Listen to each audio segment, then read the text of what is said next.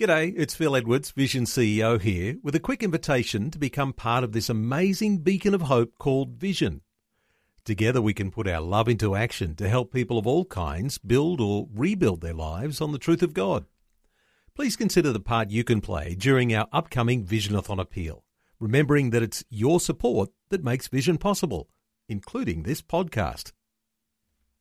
Life, culture, and current events from a biblical perspective. 2020 on Vision. As we do on a Thursday, always great to touch base with Greg Bondar. He's the Family Voice Australia, New South Wales and ACT State Director for Family Voice. Greg, a special welcome back to 2020. Yeah, thank you, Neil, for having me. Greg, some disturbing things, and I've noted that this sort of thing is really controversial happening in the UK right now, and there's not a lot of discussion that's been given to this so far from what I can see in Australia. But the idea of mail-order killer pills, the idea of abortion via your post, and COVID rules changing things and pushing things in directions we hadn't anticipated. What are your thoughts on some developments that are happening around the DIY abortion? Yeah, thank you, Neil. Look, this is really disturbing information. Look, it appears that the Australian government from March the 13th to 30th of September has allowed telehealth items to be made available to reduce the risk of community transmission of the COVID-19 and so forth.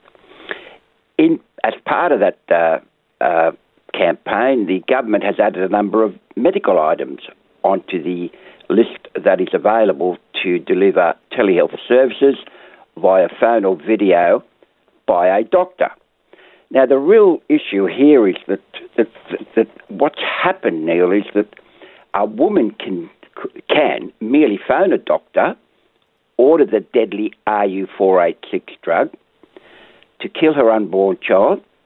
Then, of course, she would risk her own health as well.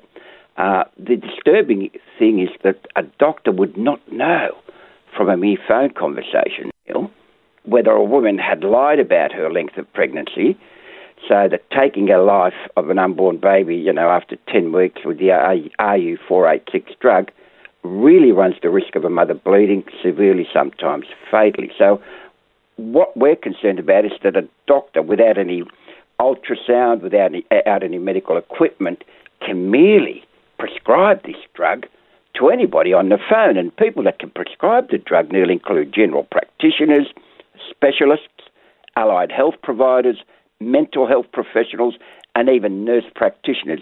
So it's a really disturbing issue that we've come across, and we're now going to run a campaign on this now. And Greg, disturbing because as Christians, we see abortion as the taking of a human life. We see these little lives that are in the womb as being valuable, but there's an industry that operates on the side, people who are providing abortion services, and as I understand it, there's even a national coalition of abortion providers now that are lobbying the government.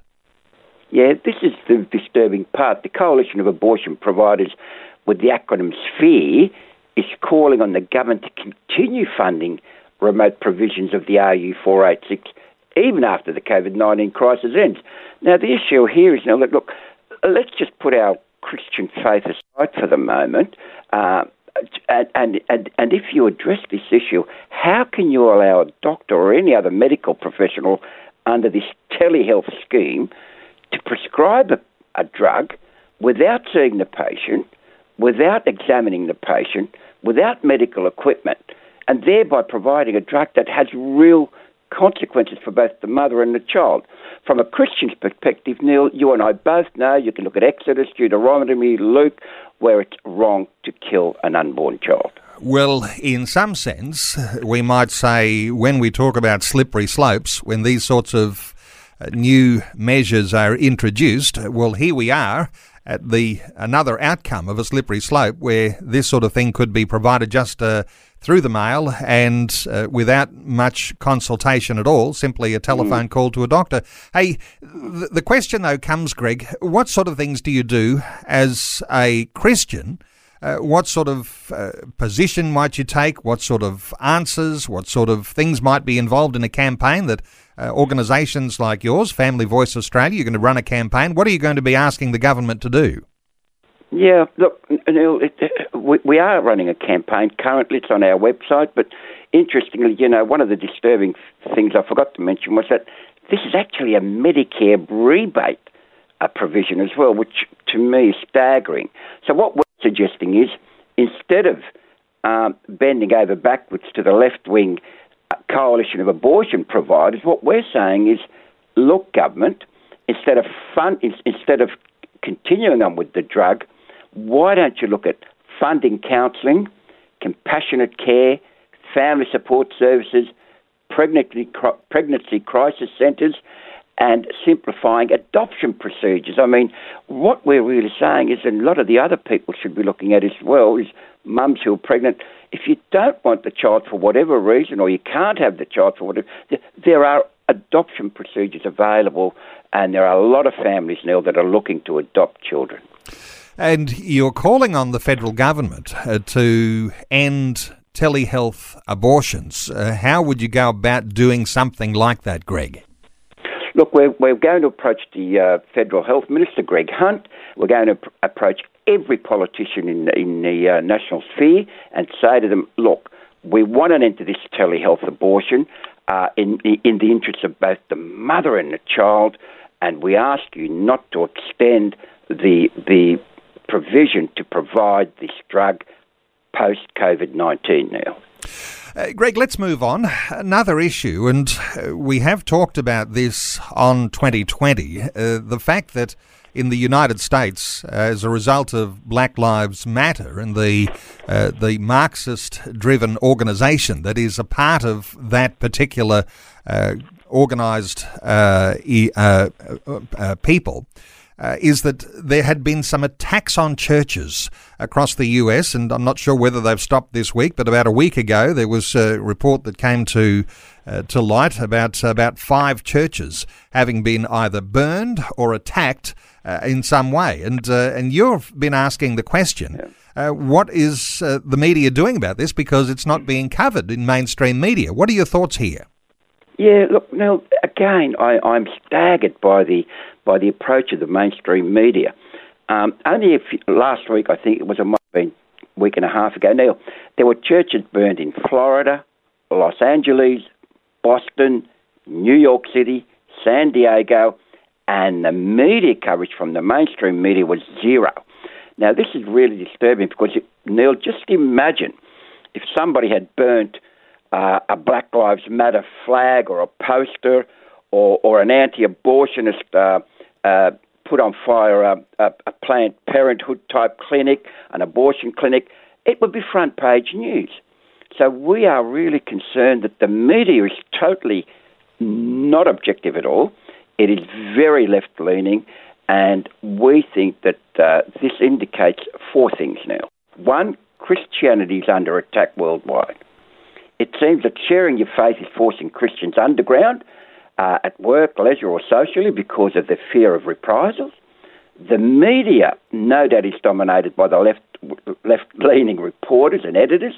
We have issued press releases that get no coverage at all, and therefore I recommend, and we at Family Voice say, we need to continue to respond with the truth of the gospel, but avoiding the actual preaching. What we want to say to them is, look, these are real issues, morally, ethically, socially, that we need to address, but the media are just not interested, Neil, not interested. I suspect, Greg, it's important for listeners to our conversation today to say, let's not keep these things a secret. When you're having conversations, whether it's a dinner time conversation in the right context, the right people around your dinner table. I mean, it mightn't be good for small ears, small children, but this is a sort of it's a mature conversation you've got to have. But you've got to be able to address these ideas of what the media is covering and what the media is not, and why the media is not covering these things. Yeah. I mean, interestingly, just a few weeks ago, we had a webinar on Christianity and the media now.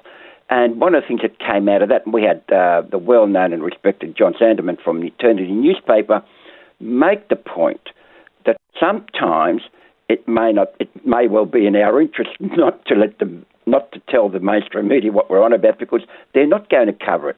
And in any event, they're always looking for controversy. How can we bring down Christianity? How can we discredit Christianity? Whereas, on the other hand, we should be saying, this is the truth,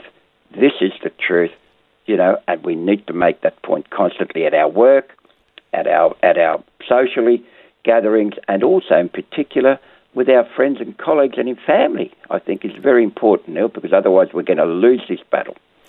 Hey, Greg, when you mentioned that webinar and you addressed media on that occasion, you've got some other online events coming up, and sports chaplaincy, one of those you've got coming up in the next little while. Give us some insights into the sorts of things you're doing to raise the profile of sports chaplaincy. Yeah, look, very, very, very quickly, Neil. Interestingly, next Monday night we have a webinar with Nick Farr-Jones, who captained the 1991 World Rugby against England, and we won, and it was a great emotional moment. We also have on board Dave Macca-McDonald, pastor of Salt Community Church, and who's a former Brumbies chaplain. So that came to mind of what is it that chaplains actually do. Now, I can admit, Neil, I am an accredited sports chaplain. Yep. I have been looking to provide chaplaincy services for South Sydney Rabbitohs, but that's on hold at the moment. But in particular, one of the things that sports chaplains do is working with their local church, Neil. And it's important that churches engage with their sports chaplains, and if they can find a provider on Sports Chaplaincy Australia website, you'll find that there are a host of chaplains available to work in with churches and provide the services needed for thousands of churches that have sporting organisations attached to them. So, yes, they do a wonderful work, and it's something that I really need for everyone to try and take on board as a church member. I think what you're illustrating here is something important, because if you know of sports chaplains in your local community, and if you haven't got a sports chaplain connection in your church, get those, because from what I understand, Greg, an ordinary sports chaplain might have connections to 500 people in the community. Yep. And so as a bridge to your local church, the sports chaplain becomes a very important link. Absolutely. I mean, interestingly, we all know Mark McCrindle, who's a researcher, a Christian researcher. Neil, he made the point that we are more religious about our sport than religion itself. Australians spend 4 times more time watching sport at home per week than doing religious activities. So that being the case, what a great mission field for sports chaplains to get involved in sports, in any sport at all, whether it's AFL, soccer, or cricket, or football, or V8 cars. And what I'm trying to say here is that Mark McCrindle made the point that as chaplains, we have a mission field. If people are so interested in sport, then let's take the mission field to the sporting arena. Okay, a little detail here, free plug. What's happening with that particular interview with Nick Farr-Jones and Dave Macca-McDonald? When is that on, and how can people access that? Yeah, thank you, Neil. Look, it's on next Monday night, and it's a free webinar, so that no one's asked to pay anything. It goes from 7 p.m. to 8 p.m. All you need to do is go to the Family Voice website, look for events, and then you'll be able to register. We'd love to have people on board to listen to how Christians in the sporting arena share their faith, Neil. Well, next Monday night. So visit the Family Voice website and get a link to how you can be a part of that between 7 and 8 on Monday night. Hey, great insights as always. Greg Bondar, thank you so much for taking some time to share these thoughts with us today. The Family Voice website is familyvoice.org.au.